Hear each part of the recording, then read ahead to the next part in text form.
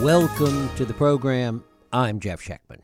Only 45 men have occupied the office of the presidency in the past 234 years. Each came to the office with a unique set of skills, flaws, and strengths, just as Joe Biden has. Most recently, we've had our boomer presidents in Clinton and Bush, a Gen Xer in Obama.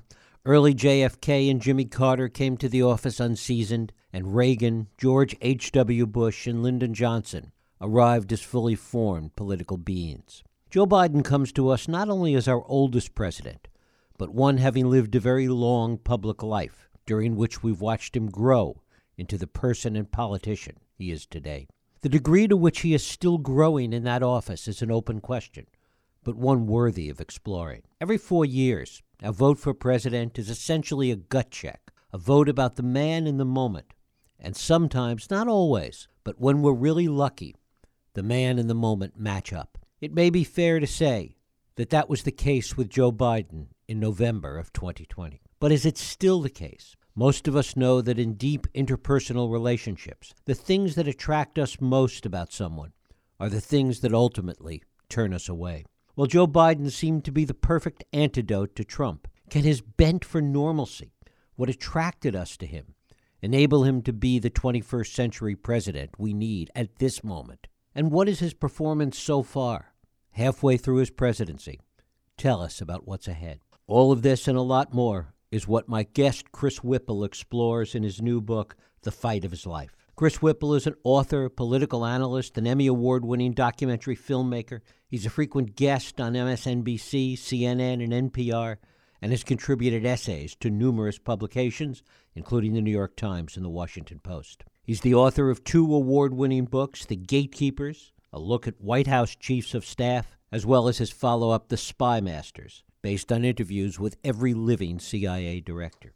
It is my pleasure to welcome Chris Whipple back to this program to talk about the fight of his life inside Joe Biden's White House. Chris, thanks so much for joining us. Good to be with you. Thanks for that kind introduction. Well, it is indeed great to have you here. It is so interesting to speculate, and obviously it is kind of an idle speculation, but to think about Joe Biden's presidency today in the context of what a Biden presidency might have been like the 2 previous times that he ran for the office, back in 1988 and in 2008.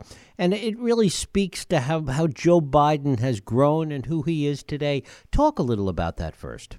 Yeah, you referred earlier to Joe Biden meeting the moment in November 2020, and it is interesting to think of what might have been the case back in 1988 or 2008. Biden's whole life has been a fight against adversity and tragedy and bad luck. He lost 2 races for the presidency, and his father always told him, get up. And he did, and he finally won the presidency in 2020. I think he was a guy for that moment. I also think he was the man for the moment on November 24, 2022, when a Russian tyrant invaded a democracy in the heart of Europe. Nobody was better prepared or equipped to deal with that. But I see my book and the Biden presidency as a kind of political thriller in 3 acts. And the first act was the unbelievably fraught transition that almost didn't happen. We almost didn't have a peaceful transfer of power. It was the bloodiest transition since the Civil War, and I have untold stories about that, previously untold stories in my book. The second act was the first year of the Biden presidency, which was a rough ride, and it was really dominated by the bungled exit from Afghanistan, the slide in Biden's approval ratings. And then the third act, I believe the turning point of the Biden presidency was Putin's invasion of Ukraine and Biden rallying NATO and the West to face him down. And there followed, of course, a whole string of legislative victories, some of them bipartisan, as he pointed out last night, and then defying the odds in the midterms. So, I think Biden goes into his third year with considerable momentum. How much, particularly of what you talk about of the first two acts in particular, and we'll get to Ukraine in a moment, but how much is the Biden presidency defined by its follow-on to Donald Trump? Well, to a great extent. I mean, Yeah. I think that the defining tests of the Biden presidency are really three. One was to deal with a once-in-a-century pandemic and a crippled economy that resulted from it, and to wrestle that and come through it and put the U.S. Back on track. The second defining test, I would say, was Ukraine, which this is a case where we people have said periodically that for Vladimir Putin, conquering Ukraine is existential. I think that for Biden and the U.S. and the West, stopping Putin is existential. So there's that test. And then finally, there is the Trump test. And it's, the one thing that shocked Joe Biden more than anything else as president was the lasting power of Trumpism, of MAGA. He thought it would be in the rearview mirror long before now. He thought he had a 7 million vote mandate. And it's still with us. And I think he believes that democracy is still very much on the ballot in 2024. So those are, I think, the three defining tests of this presidency. They're what historians will be talking about. What does he take away from coming to understand how long Trump and Trumpism is still around? What does that tell him about the country that he leads? Well, it shocked him. And he's been wrestling with it throughout his presidency. And there's always been he's always tried to do two contradictory things. Number one, to unify the country, to be the anti-Trump, to lower the temperature and take us back to normal. And number two, to call out MAGA and Trumpism and the threat that it still represents. So he's always had that tension, and for a long time he didn't talk about the quote. He would refer to the former guy, but then as the presidency went on, and as he realized that it wasn't going away, he delivered that fiery anniversary speech, January 6th, the first anniversary, which was, I think, one of his best speeches. And he famously, before the midterms, talked a lot about the threat to democracy from MAGA. So I think that's been the evolution. One of the things that's so interesting, certainly presidents are judged by previous presidents, but with Biden, it seems that there's the Trump comparison. There's the shadow of Trump that he's still dealing with, as you talk about, but there's also the shadow of Obama that he's still dealing with. Talk about that.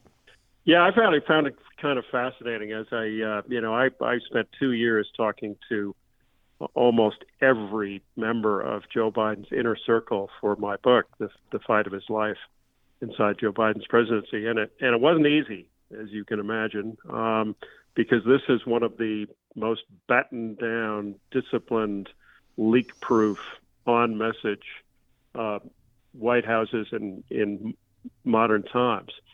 They don't talk out of school much, but I was lucky to talk to all these people, and I was also able to get some pretty candid assessments of that relationship between Biden and Obama.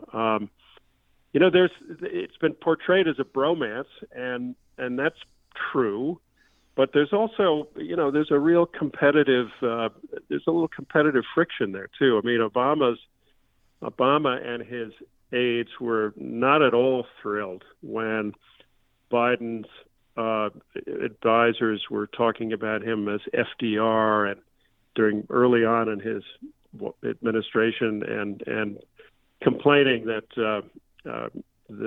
Obama's stimulus back in 2009, that first stimulus bill, was small potatoes compared to what Joe Biden was going to do. And so there's a little friction between those two, and I think Biden obviously learned a lot from Obama and respects him, but they're competitive guys. And you talk about the relationship, particularly David Axelrod and Plouffe, that there was a lot of tension there with Biden and his people. Yeah, Joe Biden never felt that he had, but contrary to what some people have said about him. I mean, I love Anita Dunn, but at one point she said Joe Biden's the only Irishman who doesn't carry a grudge. I carry it for him. Not true. I mean, Biden carries a big chip on his shoulder. He's never been crazy about Ivy Leaguers. He graduated 200 something in his Syracuse law class, and has always never been thrilled by Ivy Leaguers who he thought didn't take him seriously. In the case of David Axelrod and David Plouffe, Obama's senior political advisors, Biden always felt that they didn't think Joe Biden, was presidential material. And a good friend of Biden's told me, he hates the Davids, as he put it. Talk a little bit about the transition, because, and you really get to the heart of how crazy it was and how difficult it was, given what was going on with Trump and January 6th and everything else. But there's also a case that could be made that the chaos of the transition and the way all of the Biden people had to pull together to make it work really turned into an advantage as things went on. Talk about that.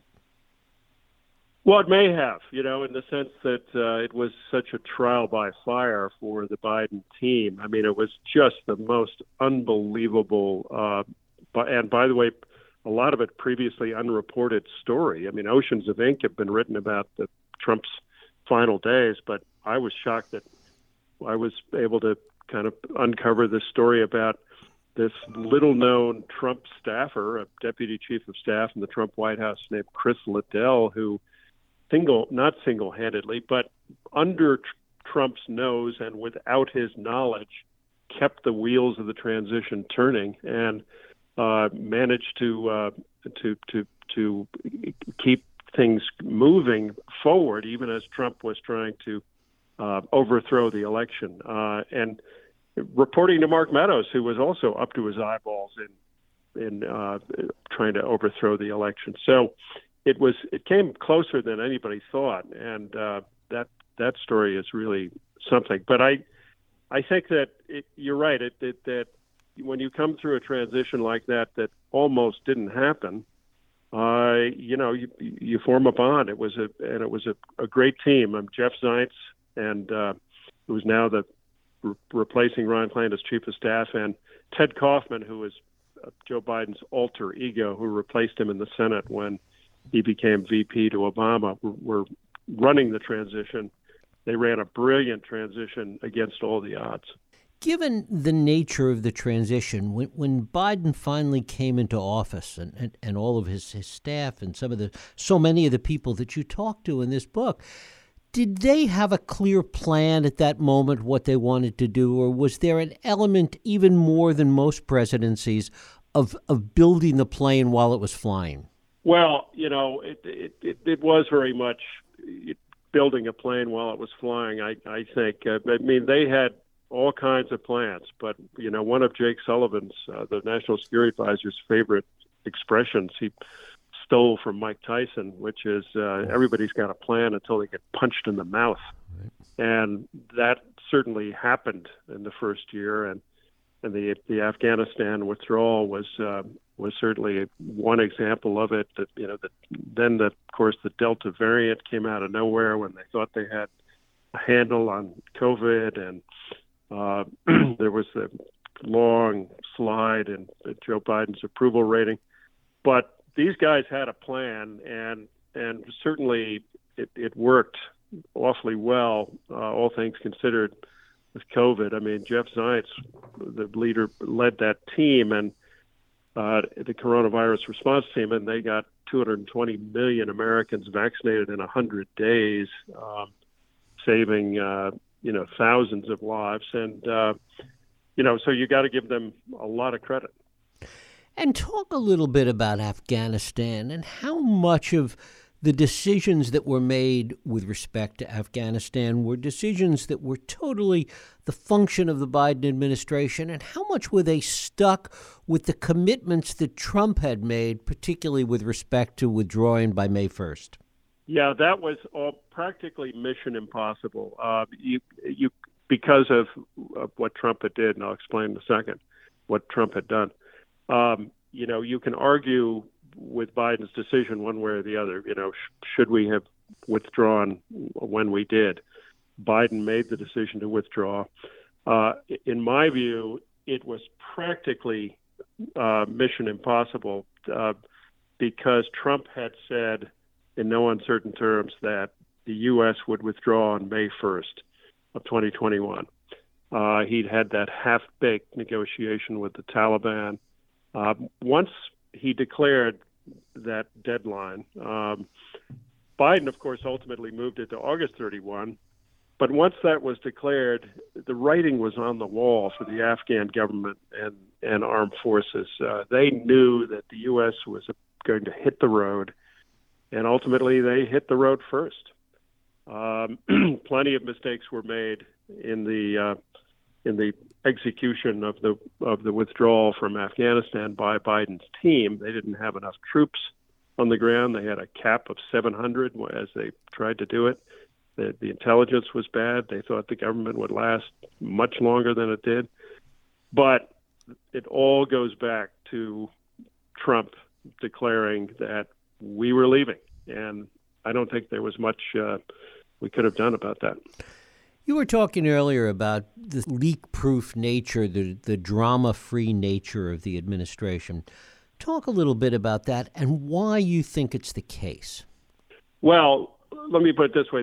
There was actually plenty of drama and continues to be plenty of drama behind closed doors. And that's, of course, why I was able to write this book. And I really did get an inside glimpse of a lot of colorful personalities and arguments about policy.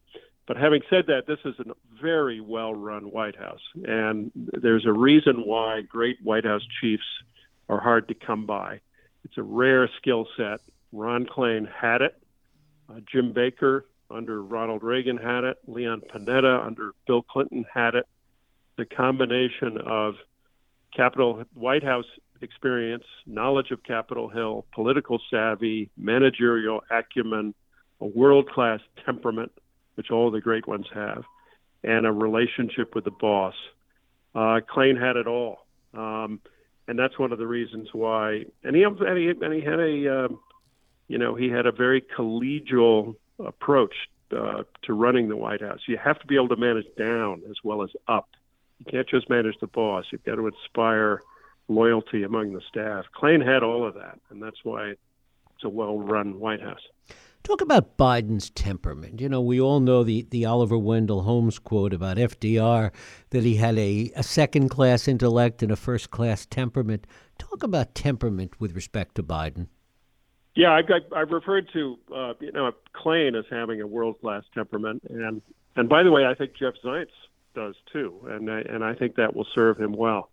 I think Joe Biden is more complicated. I think by and large he's got a very, very strong temperament, but he's also got a pretty strong temper. And there were times, particularly during when he was grappling with the border, trying to figure out what to do about it. It's one of those thankless challenges where all the options are bad. And nobody's interested. Certainly the Republicans, for the most part, are not interested in a comprehensive solution. They just want to use it as a cudgel. So it's a classic example of what Rahm Emanuel told me once about how, if there's something's easy, someone else will handle it. Everything that gets into the Oval is between bad and worse. Anyway, roundabout way of answering your question, that Biden would lose it over the border. You would hear the F-bomb constantly. You could hear it throughout the West Wing. And, as one senior advisor put it to me, that's just the way he handles some of these really difficult challenges. He blows off steam. Talk about his relationship with Vice President Harris. You talk a lot about that in the book, and it's very revealing, more than has been written anyplace else, really. It's complicated and it's fascinating. Joe Biden clearly has a bond with her. He certainly had a real bond with her in the beginning. He wanted to have her in almost every meeting. He wanted her to attend. They were thrown together by COVID. She wasn't traveling much, neither was he. By all accounts, Biden really valued her input, liked the way she would cross-examine briefers, she's with her prosecutorial chops. But things got trickier as time went on, and she began to draw fire for her handling of the Northern Triangle on that awkward trip to Guatemala, where she was embarrassed by Lester Holt's question about going to the border. And then her allies began complaining that Biden had given her a much too difficult portfolio, that he'd in effect set her up for failure.